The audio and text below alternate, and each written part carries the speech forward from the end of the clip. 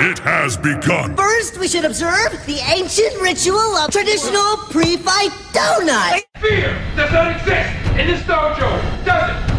Am I the baddest mofo low down around this time? Shut up! Break, not hit back. Silly Caucasian girl likes to play with samurai swords. You will all refer to me by the name Betty. I know Kung Fu. Thank you, Chuck Norris. I said I don't want trouble. Only a ninja can destroy a ninja. Defeat does not exist in this dojo, does it? No, Sensei! Now, who wants to go home? And who wants to go with me?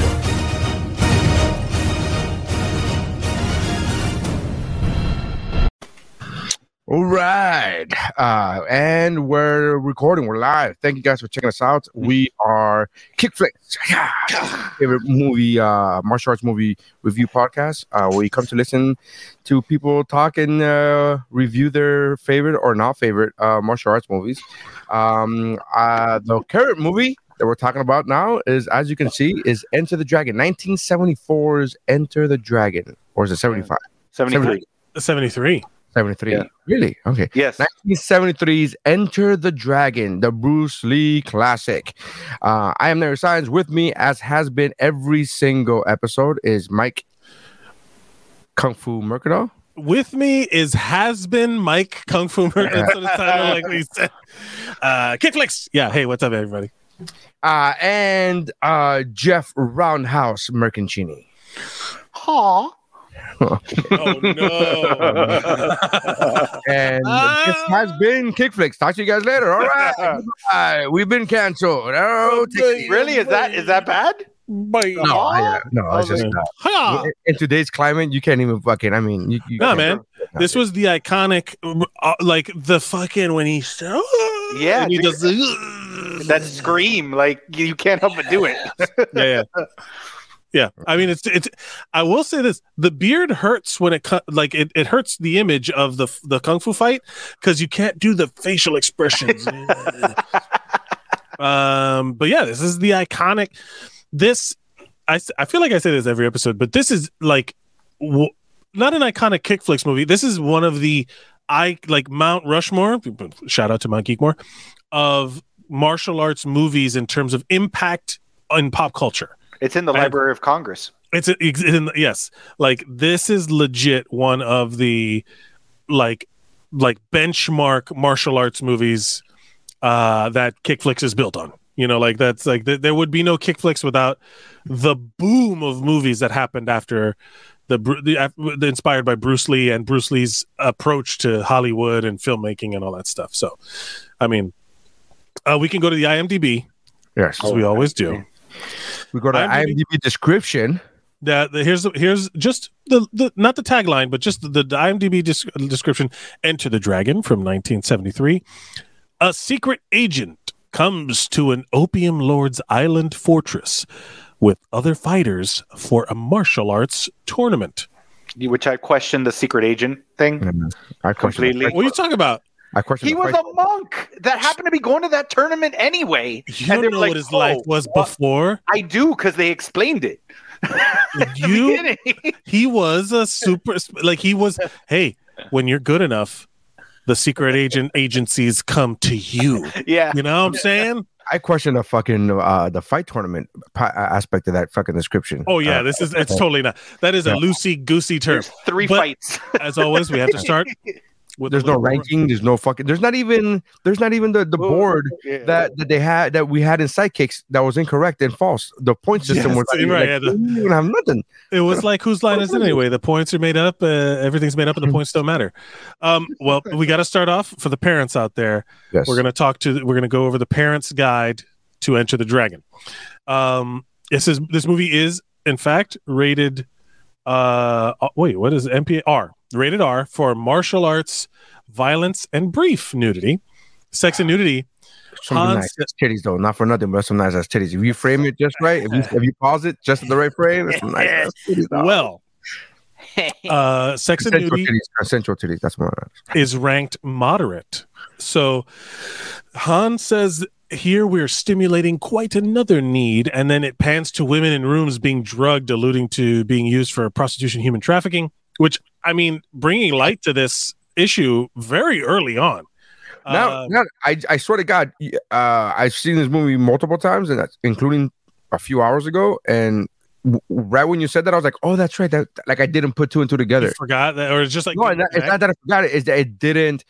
They weren't, because like what you said, like what this person said, vaguely or loosely, like I it wasn't strong enough for me to be like, you know. Yeah, these are whores that were sex slaves. Like they didn't, you know what I mean? So right. I'm dumb, guys. I gotta be forced. I mean, they said it like 3 times in the movie that they were sex slaves. Like the agent at the beginning straight up tells them they get them like, hooked on heroin drugs. And they sell them to the highest bidder or whatever. Yeah. Continuing on, guys, we have to get through this. It's very important for the parents listening. The side of a breast shown briefly while another woman massages her back. Yeah, they was. And okay. Here we get specific. A woman stands on a man's bare back as she massages him with her feet. The woman is at least topless under the loose robe. Mm-hmm. After a few seconds, the man flips over. Suddenly, the woman drops down to straddle him, and her bare breasts are shown. Yep. Now, the person, I feel like this says more about the person writing this than the actual like problem with the movie. Yeah, of course the movie's got tits in it, but I also like that's the case with every person writing these. It's true. Every person, any person who takes the time out of their fucking day to go to like, let me go to IMDb and give the parental fucking like, hey, warnings, is like, what? Would you have that much? Okay, whatever. Yeah, violence and gore moderate as well. A woman kills herself by impaling herself with a shard of glass. That was actually very, very like a good scene, strong. Good choices, very powerful. Didn't really do anything later. This is my favorite sentence. Frequent, strong kung fu violence. Yep, nailed it. Some of the deaths are quite brutal and bloody. Yep, exactly. Oh, Han mercilessly beats Williams to death. Spoiler alert. Later, we see his body hanging when Han has Roper seeing this. Startling. Startling? Yeah, I'm reading it verbatim. Profanity, mild. No F words are spoken in this movie. At 34 minutes, a man shakes his fist at a good distance. Could be mistaken for a middle finger. That's in there. A drug. This is my favorite one. Alcohol, drugs, and smoking. Moderate. Some drinking and smoking, and that's it. Like they don't talk about the whole fact that there's like stoned people. Yeah. Yeah, they're at an opium den. Yeah. Like, how is alcohol? That? So here's alcohol, drinking, alcohol, drugs, and smoking. Right, both are present. That's 3, but 2. Okay, thank you, sir, sir or madam. That's clear. Yeah, and then it's a woman is seen in a dungeon with a blank expression on her face, seemingly completely unaware of her surroundings. She is obviously high on drugs.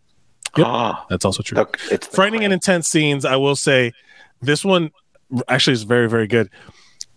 A man asks another man to step under a guillotine. Tense moment as he refuses, but the other man is insisting. He grabs a cat and puts it under the guillotine.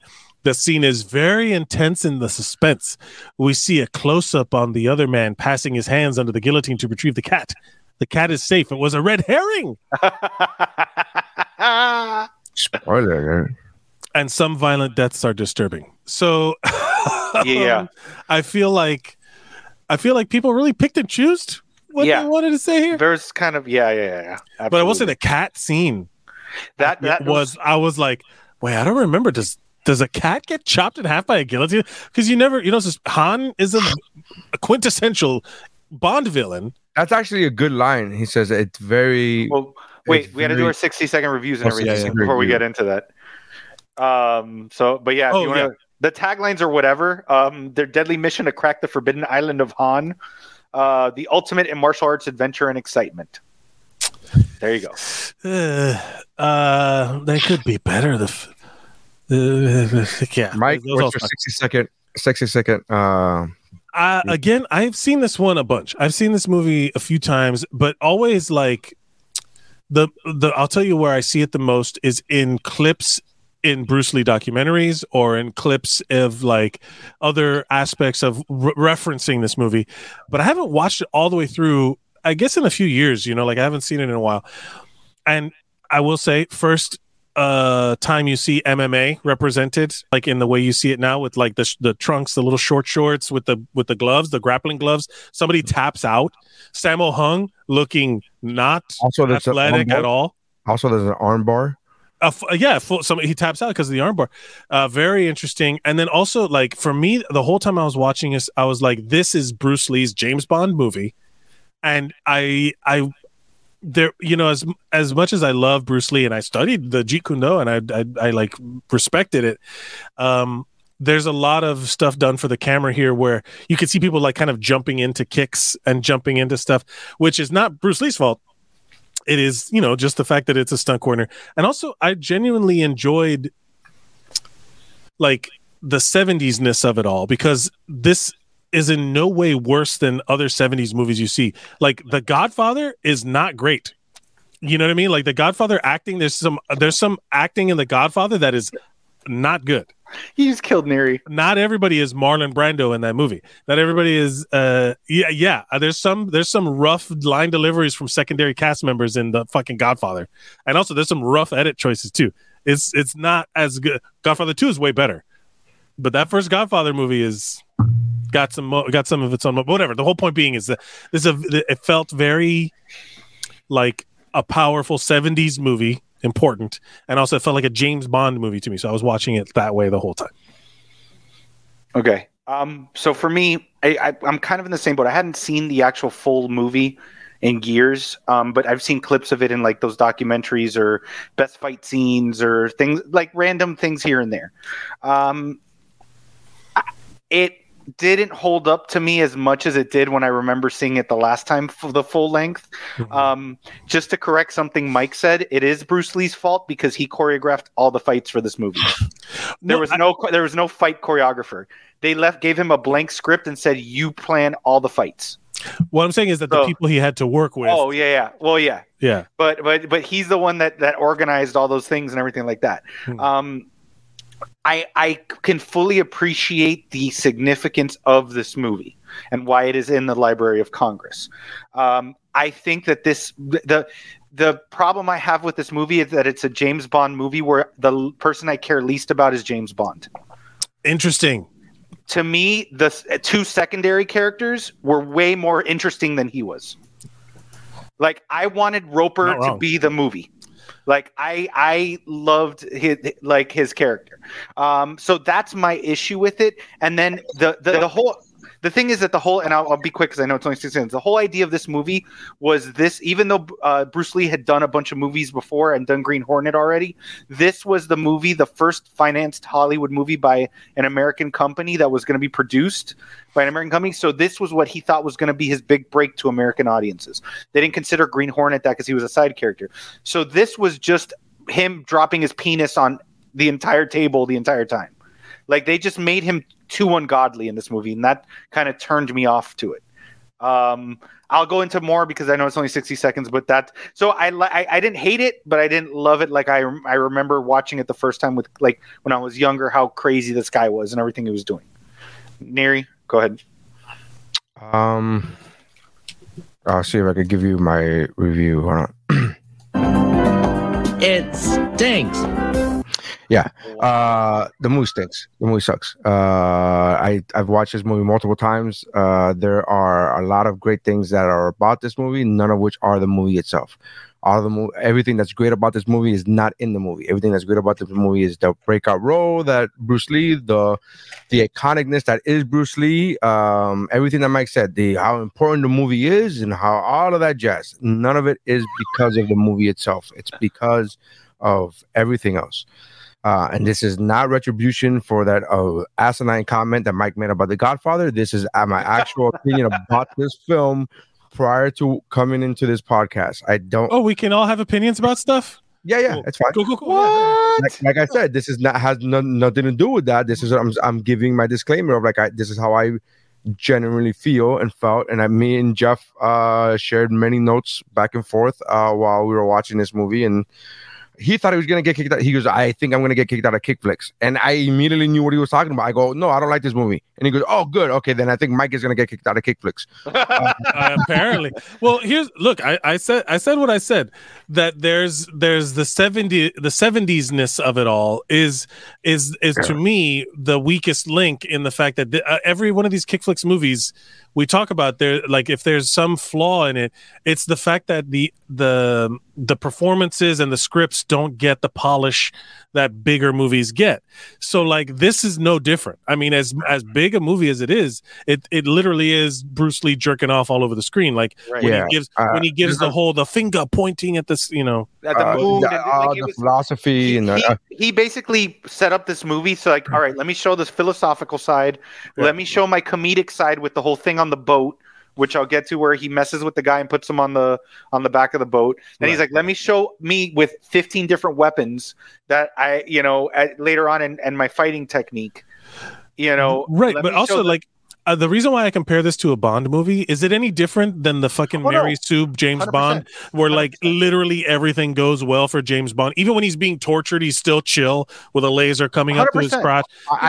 I haven't seen those Bond movies. Legitimate, like I've told this to multiple people. The Bond movies that I started watching are Pierce Brosnan, which is why he is my Bond. Like he's my Bond. I don't know. I saw one Bond movie where he was in Vegas and there was a fucking jetpack of some kind. I don't. Oh yeah.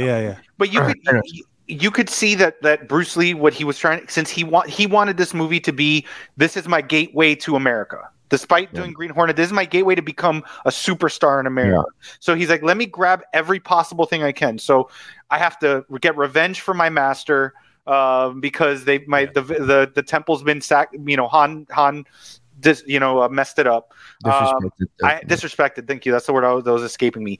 Then there's the spy element.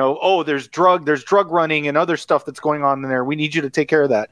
Then there's the tournament. All right, we're gonna have the fighting. Then it's the sister that out of nowhere they suddenly are like, by the way, your sister killed herself because this guy tried to rape her. Which and so they put all these different plot. It was too much. It was too much. You know what they didn't put enough of? A fucking fight tournament. Give me a fucking fight tournament. Like, it would have been more interesting than give me a fight tournament. All these story things, all this, it was too much story and none of it done well. None of it done at all. Like, it just, I disagree about none of it doing well, though, because I'll go back to my 60-second review. I loved Williams and Roper in this movie. Again, but that's not the movie, though. That's not the movie that we were getting. We were shown. Yeah. Again, you're right in that aspect. That there are. I'm not saying that nothing is. But nothing that we were told is going to be good about this movie was good about this movie. Bruce Lee was.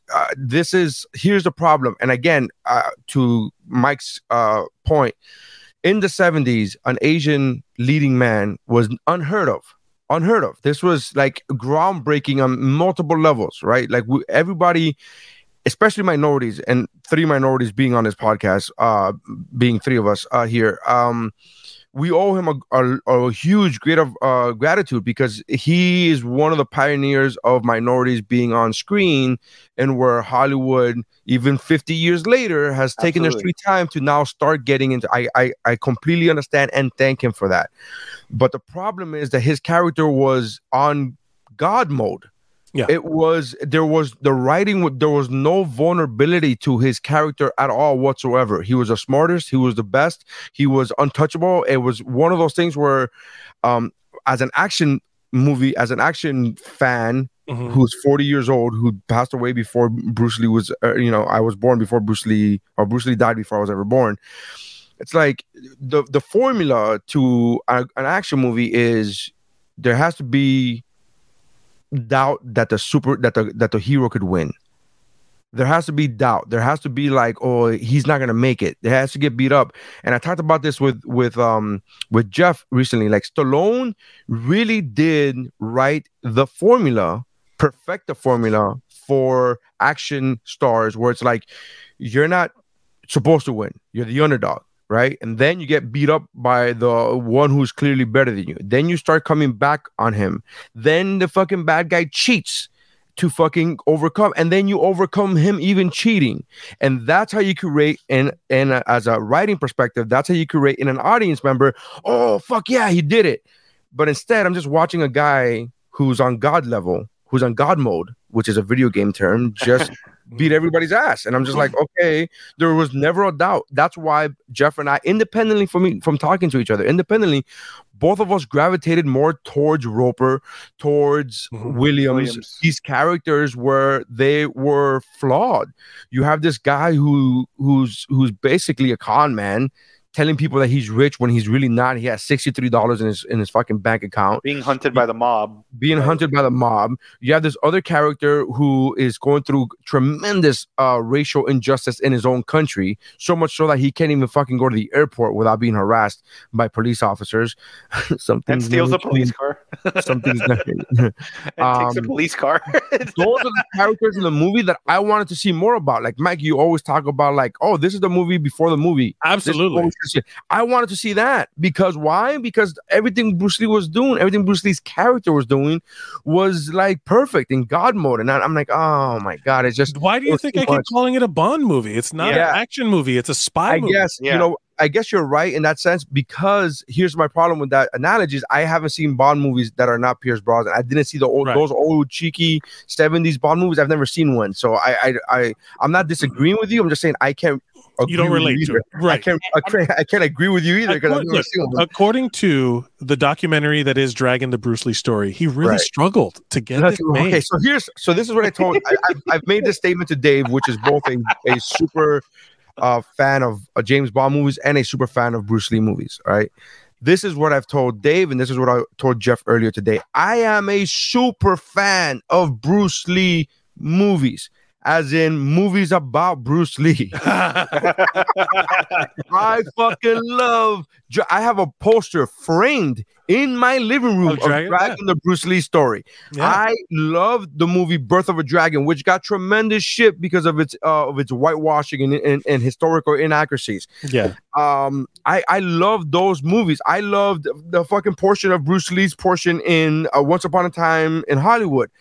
Anything about Bruce Lee, I'm fucking in. Give it to me all. I've purchased documentaries about Bruce Lee, Be Water and shit. I've watched them all and loved them all. It's just his actual movies. And maybe they're a product of the time. I honestly think that's what it is. But the problem with this is that I could clearly see the defects. I could clearly see the writing defects. It's a writing issue. I think you're more harping on it. Like, I think part of the reason why I'm seeing these things and I'm focusing because trust me, I'm the one that picked Blind Fury. I'm not talking about, the quality of writing or anything like that. But when it's a critically acclaimed movie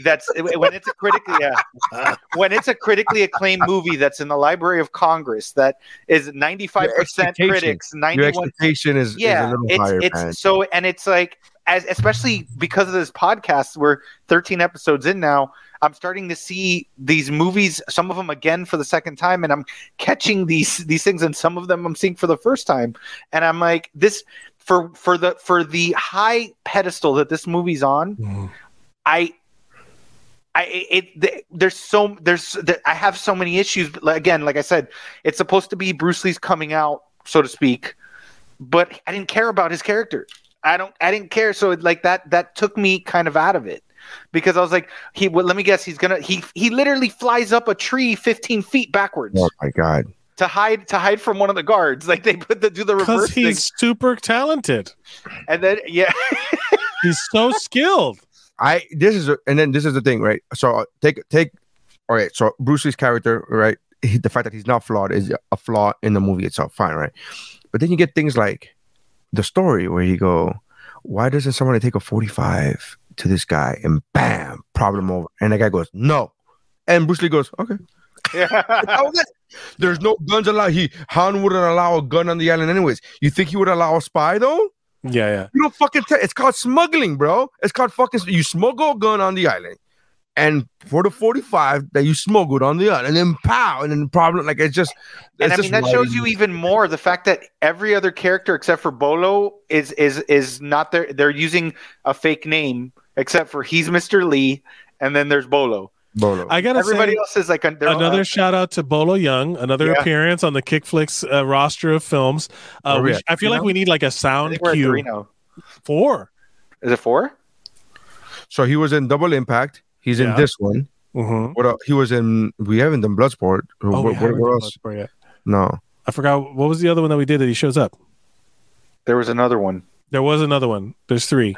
Well, either way, because we're on a time thing. But one other quick thing, and then we can get into like some of the things we want to talk about in the movie itself. But like one of the other problems I had is that there was 2 missed opportunities in storylines that they could have done, that they set up and then there was never a payoff, in my opinion. Okay. One was that guy on the boat that he messed with, that he tied to the back of the boat. They built it up that Williams and Roper were looking at him. They're like, oh, that's that guy that's won these tournaments and he's done this. And I guess he's trying to put another notch under his belt and blah, blah, blah. And then Lee has this like whole interaction with him where he's like, let's go to this beach and we'll fight here and we'll do that. And then the guy shows up without any kind of introduction or anything, where Williams just beats the shit out of him. Because the guy that Williams fights is him. So they set up this whole thing with Bruce Lee and how badass this dude is, and then Williams just decimates him, and there's no further buildup of the guy wanting revenge on Bruce or anything for like him embarrassing him on the boat or anything like that. Well, I think you're reading more into that buildup. It's him being a dick to the other Asian people on the boat, and then Bruce Lee getting it back for the other Asian people on the boat. I felt that very encapsulated. I didn't feel like it dragged it out. When they show him on the island, he's supposed to fight. Then it's just showing him as not one of the other people. He is a fighter. It bothers me that there's no fucking scoreboard. There's no fight tournament. There's no like the guy literally comes in. So at this scene, right? There's a scene where the guy Scarface comes and goes like morning rituals or whatever. Yeah. O'Hara. O'Hara.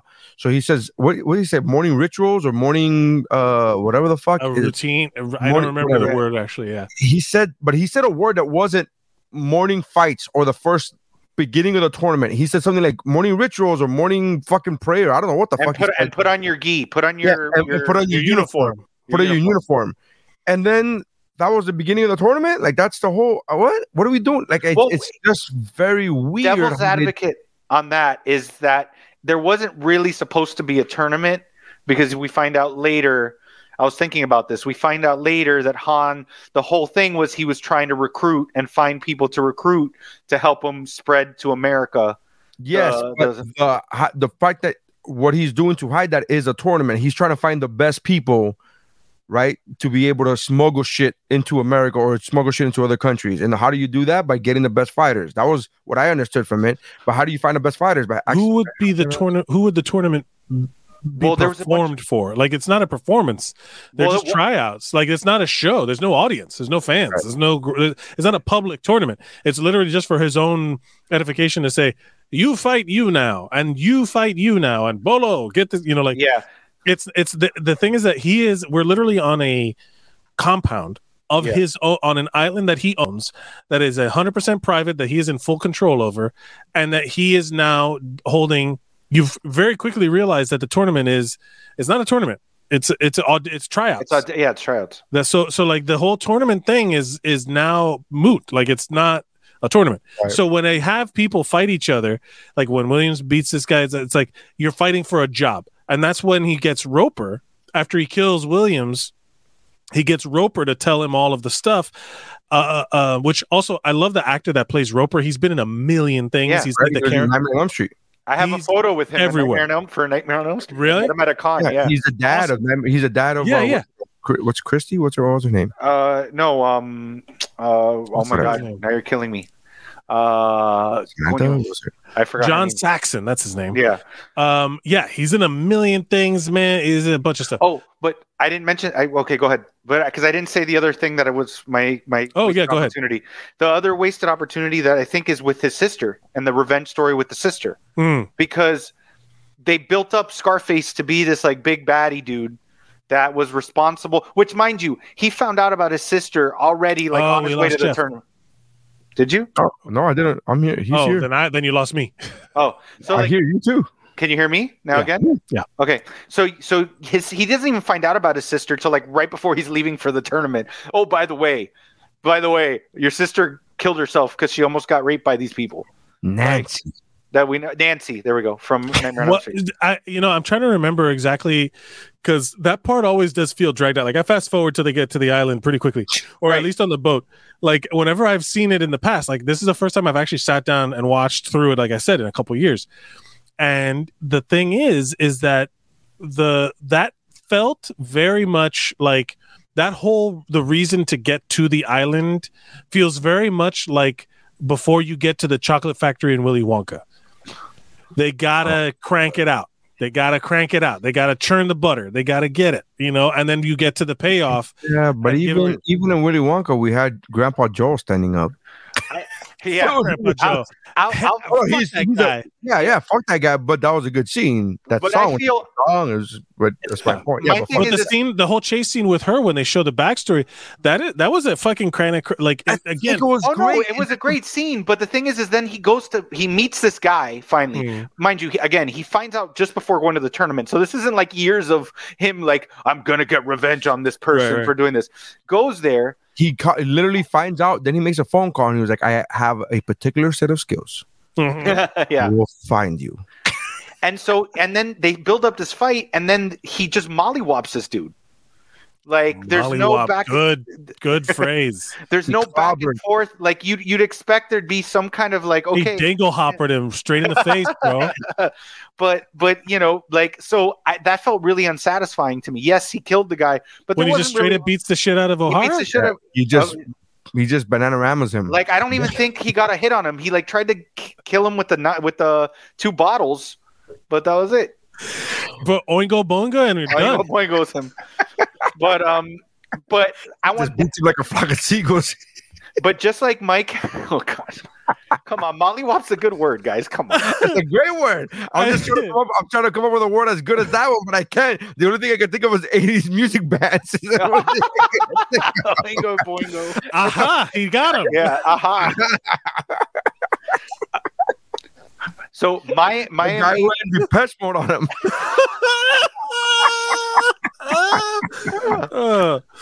My MVP of this one, Mike's was the trumpet guy in American Ninja. Yeah. Mine is the large dude that he spars with at the beginning of the movie. That Sammo Hung. Was that him? That's Sammo Hung. Oh, and he is not.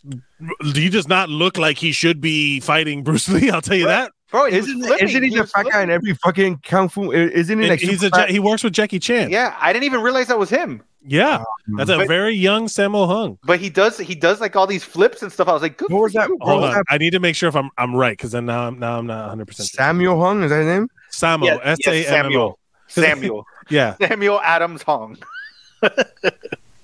What's his? Yeah, right. It's Sammo Hung.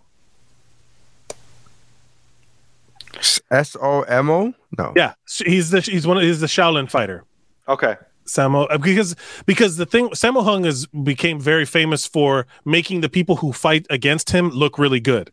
He's a great, like in wrestling, like the people who really shine. He's a jobber. He's a jobber, and he was awesome. And then he eventually got his own stuff and whatever. He didn't get a movie where he was a cop, and then isn't he a guy? Oh, guy's been working forever and a day. I'm looking through his IMDb. But whatever. The point being is that that Sammo Hung, if you know Jackie Chan's world, he got in with Jackie Chan and he worked with him a bunch. And then he started doing his own stuff. But he was always like the fat guy. Yeah, that's what I'm thinking. I'm thinking that he was in a movie, an American movie, where he was, if not the lead, he was like the second banana. He was on a TV show. He was on a TV show. Yeah, but the point being is that that guy, that's his job. Like that's why he got so famous, is because he was good at taking the hits and making the other guys look good. That whole grappling scene, which is like martial law, that was the show. Yeah, that's it. Yes, I remember Mike was talking about it to Will Watkins one time, and he's like, he looks like your uncle who can't fight, but like gets drunk at parties, but he can really kick ass. Yeah. He's the one that he's like, yeah, he was a black belt when he was a teenager, and he somehow still held on to certain level of skill, and he's just like a fat middle-aged man now. That's Sammo Hung. My wife is literally cheering him on. She's like, "Go ahead, chubby." She was like literally cheering him on. I was like, "Right, fucking guy's killing it." This whole movie, because you had mentioned in American Ninja, was recorded ADR. They didn't. They had no sound on set. They didn't record any dialogue on set at all. Well, yeah, I mean that was a very common, again, up until the 90s. That was how a lot of Chinese films were made, and because this was done in conjunction with Warner Brothers and Hong Kong. Like there was the Hong Kong productions, they took a lot of like this was like a blend. So this had never been done before. So honestly, like a lot of the rough edges come from they gave Bruce Lee arguably like a megalomaniac. Like he's arguably like this insane personality. Which and to be fair, because we're not smearing, we're not trying to smear his character here. At all. To be fair, any genius is that. Yeah. No, 100%. Walt Disney, who was a fucking creative genius, was a megalomaniac. It's one of those things where you have to be. Steve Jobs, another genius, megalomaniac. Right. 2020's Time Man of the Year. Okay, megalomaniac. Who is that? You don't know who Time just named today Man of the Year? No. Oh, okay. Well, you go ahead and get upset on your own. I don't want to piss you off. What? Who was it? Tesla guy. What's his name? Elon Musk. Yeah. Look at Mike. Look at Mike. He's trying to shake it off, but he fucking can't. What is? It's like, you know why? Because we have traffic. That's because the cars are on the surface level. Let's put them in a hole underground. It's like, what? Come on, Man of the Year. Man of the Year. Man of the Year. But he's right. But here's the thing: megalomaniacs they are the ones that have the idea. But the most successful ones have someone there to keep them in check, to rein them in, and Walt Disney had his brother Roy. Yeah, who was like, "Hey, we can't spend that kind of money. Take it easy. We don't need a fucking gold nugget on top of the fucking Epcot ball. Take it easy. Bring it down. Bring it down." But essentially, like that kind of a system in place that keeps you kind of still living in reality. When you give someone a free rein to do stuff, then there's the whole aspect of the script falls on their shoulders. The choreography falls on their shoulders. The director was hired by him. Like he was the executive producer. Like it's his show. So all of that stuff falling on one person. I'm a big believer in that. You get the best person to do the individual tasks. You don't have one person do everything. Right. So in this sense, the reason why I say the 70s-ness of it all is because the tone and pacing of film back then was very different than it is now. And it and to be fair, like if watching this with modern eyes is incredibly like invalidating to any movie of the 70s. But the problem I have that, and you see, you made a bold claim in the beginning of the podcast where like I always give the example of Godfather when I talk about movies in the 70s. I'm like, Godfather is a perfect film. You don't think so? That's fine. I understand. But like it's a fucking slow movie. It's slow. It's fine. But slow doesn't mean bad. Right. I'd rather a slow movie. The problem that I have with Enter the Dragon is not the tone and it's not the pace. The problem that I have with it is it's unfinished writing and the character development is for the main character is non-existent. There's no character arc. You're right. There's no character arc whatsoever. He learned nothing. He didn't, like, you know what I mean? He didn't go through any, it was a straight shot. That to me is my problem with this movie. It's writing more so than anything else. It actually has good songs. Can we talk about kick flicks though? Have you held all these other kick flicks movies to that same level of criteria? Is there another kick flicks movie that's in the Library of Congress? Fair, but we're not the members of the Library of Congress. We are the hosts of Kick Flicks. I also don't remember a Kick Flicks movie that we've done to this point where the main character slapped a cobra in the face. I mean, come on. Is that not the fucking best? And that was a real cobra. Cool. They just took the venom glands out. He actually got bit by that cobra. That was a real cobra on set. There's no CGI, baby.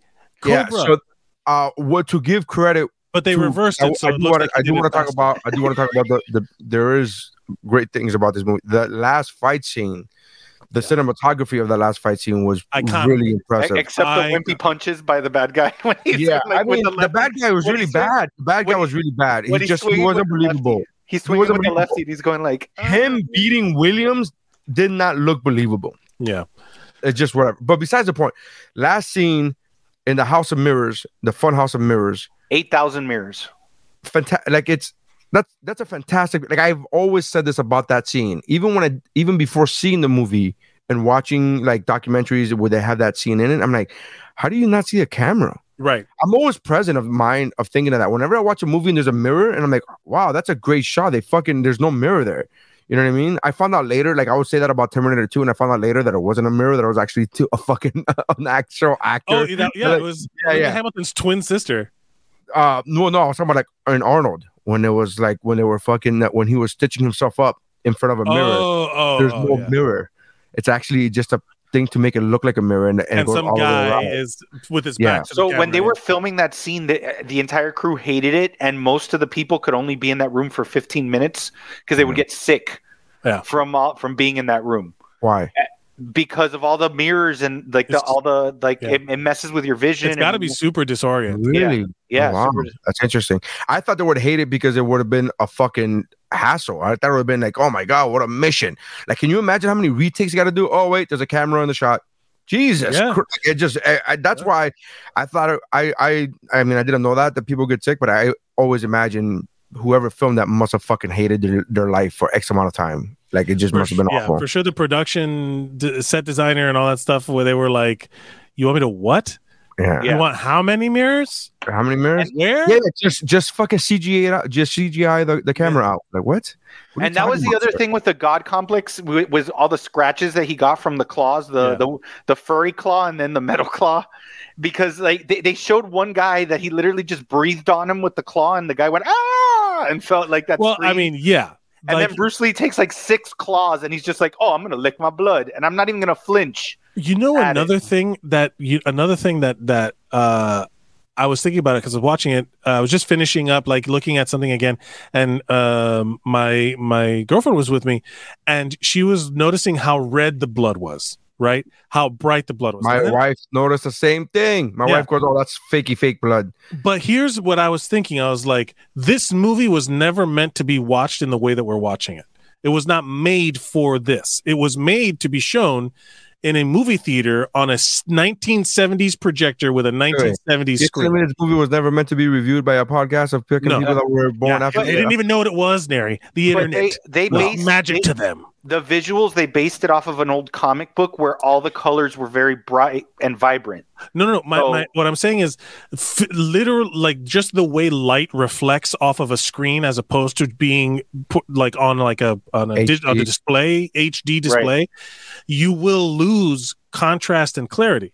So like a lot of the times when you see these old movies and you see how bright red the blood was, I can only you have to think that, oh, they were making it in screening rooms and they were putting it for it would be on display. They also thought people would only see it once, no stopping, no pausing, no rewinding. You watch it from beginning to end in a room with other people and you leave the end.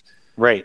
You know what I mean? Like that's, I was watching and I was like, man, there's no way that they would see that bright red blood and be like, yep, that's what blood looks like. You know, like it's made to then be shown in another medium. I didn't notice it until my wife pointed it out. I didn't notice it. She's like, that's fake as fuck. And then I started laughing because I was like, I'm going to get Mike with this whole, you know what took me out? The fucking blood was so phony baloney. And it just takes me out of the film and blah, blah. And it was just, a fucking, but I didn't notice it. Oh, no, the scratches on his face that end up like he swings once and then there's like 3 different scratches going in different directions. It's like, all right, easy, buddy.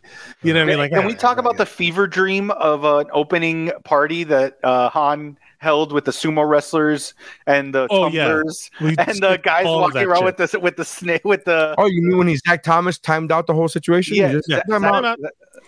Zach Thomas,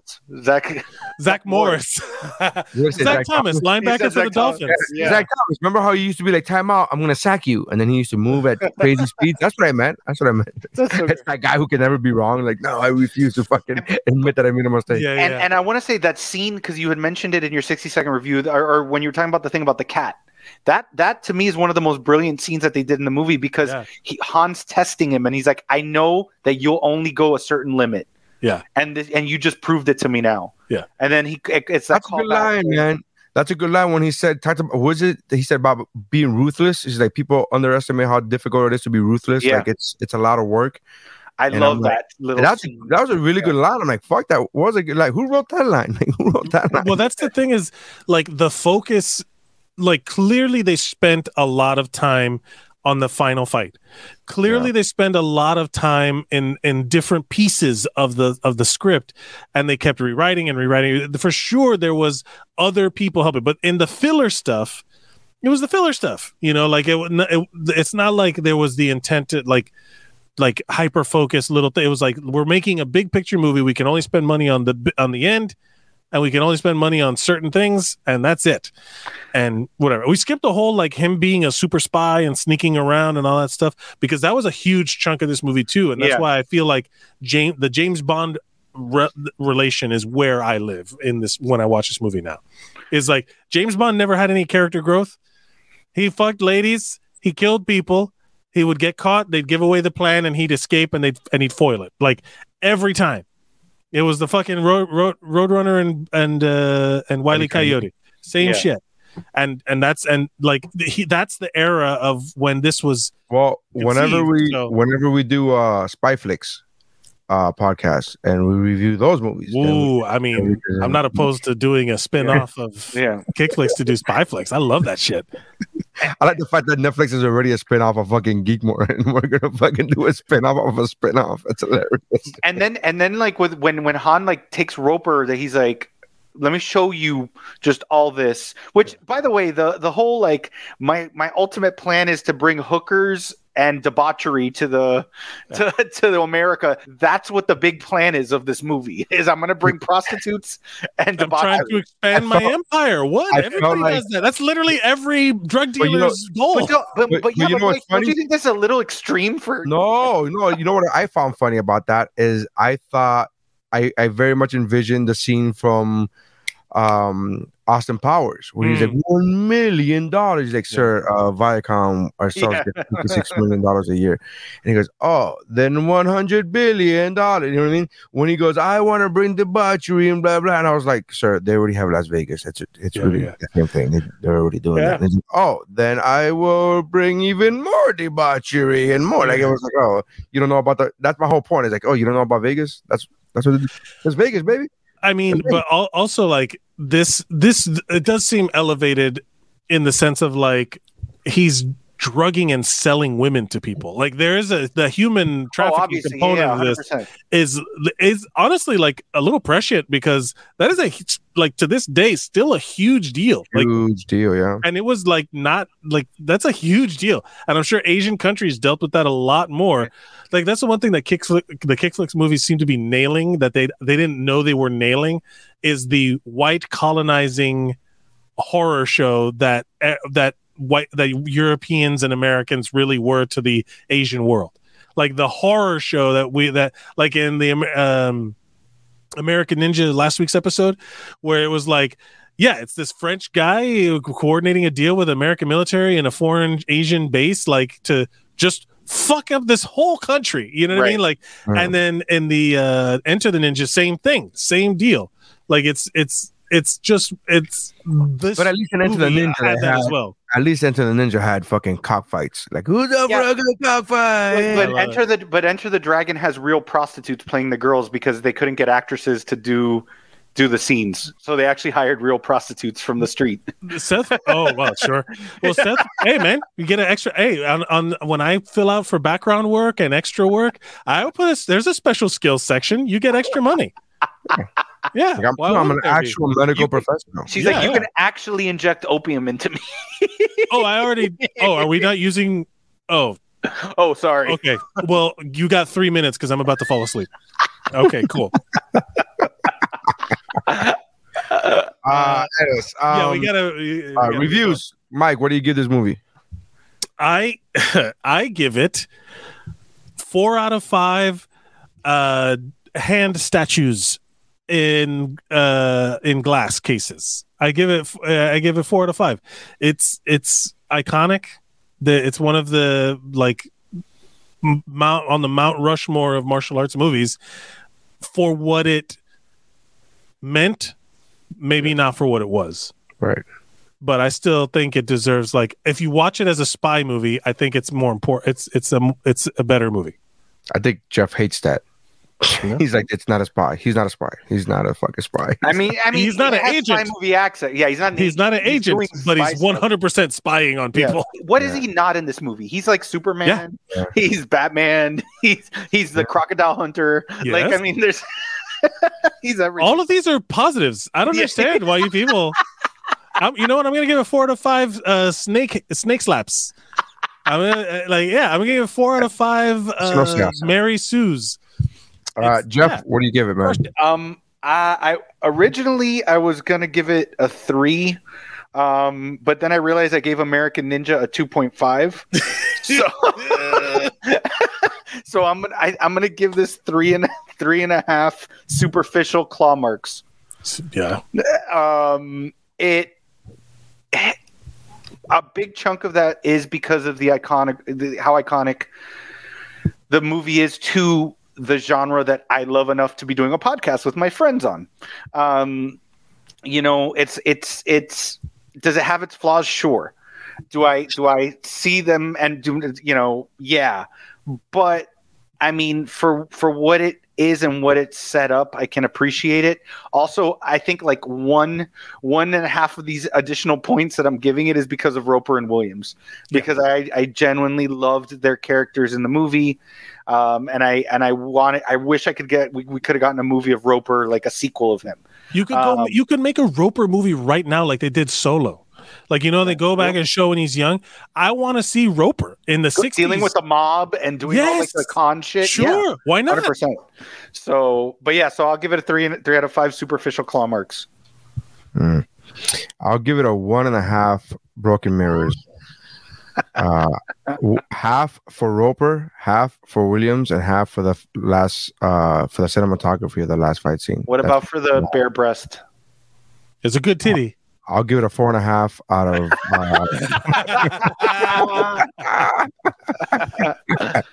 I'm not a fan. I know the part where Roper sees the dead woman that Heath was like building a little relationship with. That was crushing. Come on. Yeah. She had her eyes open and everything. Yeah. I said Roper. He got a half star. Again, the qualities of this movie were all because of Roper, Williams going, I'll take her. Oh, and her.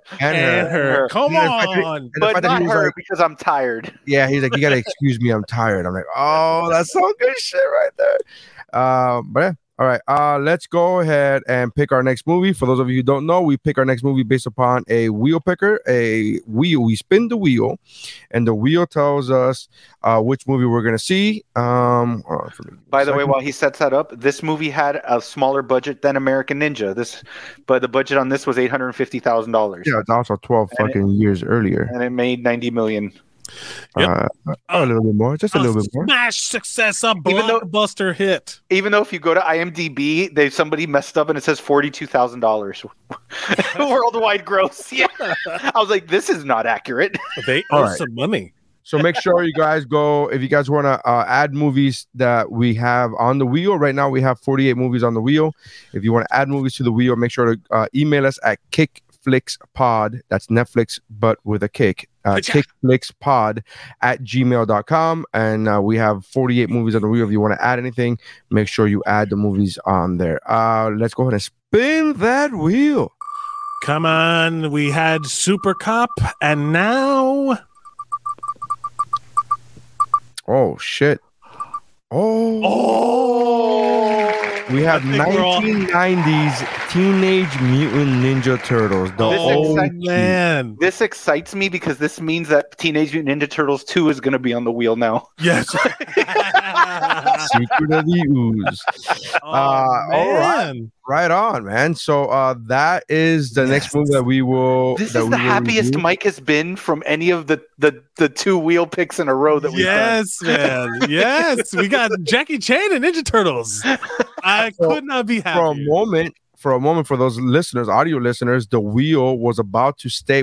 I thought it was going to stay on Rumble in the Bronx. I thought it was going to land on Rumble in the Bronx. It would have been a Jackie Chan power hour. Like just snuck right into 1990s TMNT. Were you over there going? Yeah, I was like. Anyways, thank you guys for checking us out. Make sure you check out the other podcasts on the Kickflix Pod. I'm sorry, on the Geek Bro Pod Network, which are including but not limited to, Pero Let Me Tell You, Cramacopia with Q and Jeff, Shiver, the Mount Geekmore podcast, What's Up Bro with Mike, myself, and Missy and Stephanie, and check out Comedy Fitness, which I just recorded an episode with comedian Don Gray last week. Not sure when it's going to drop, but I recorded it last week from the time of this recording. Check out the other podcasts, Dosavelli and Chow Like a Best with Mike Valdez. Am I missing anything? No, that's it, right? Thank you very much. Go to geekbro.net. Check that out. And that's how kicking is done. Kick Flex.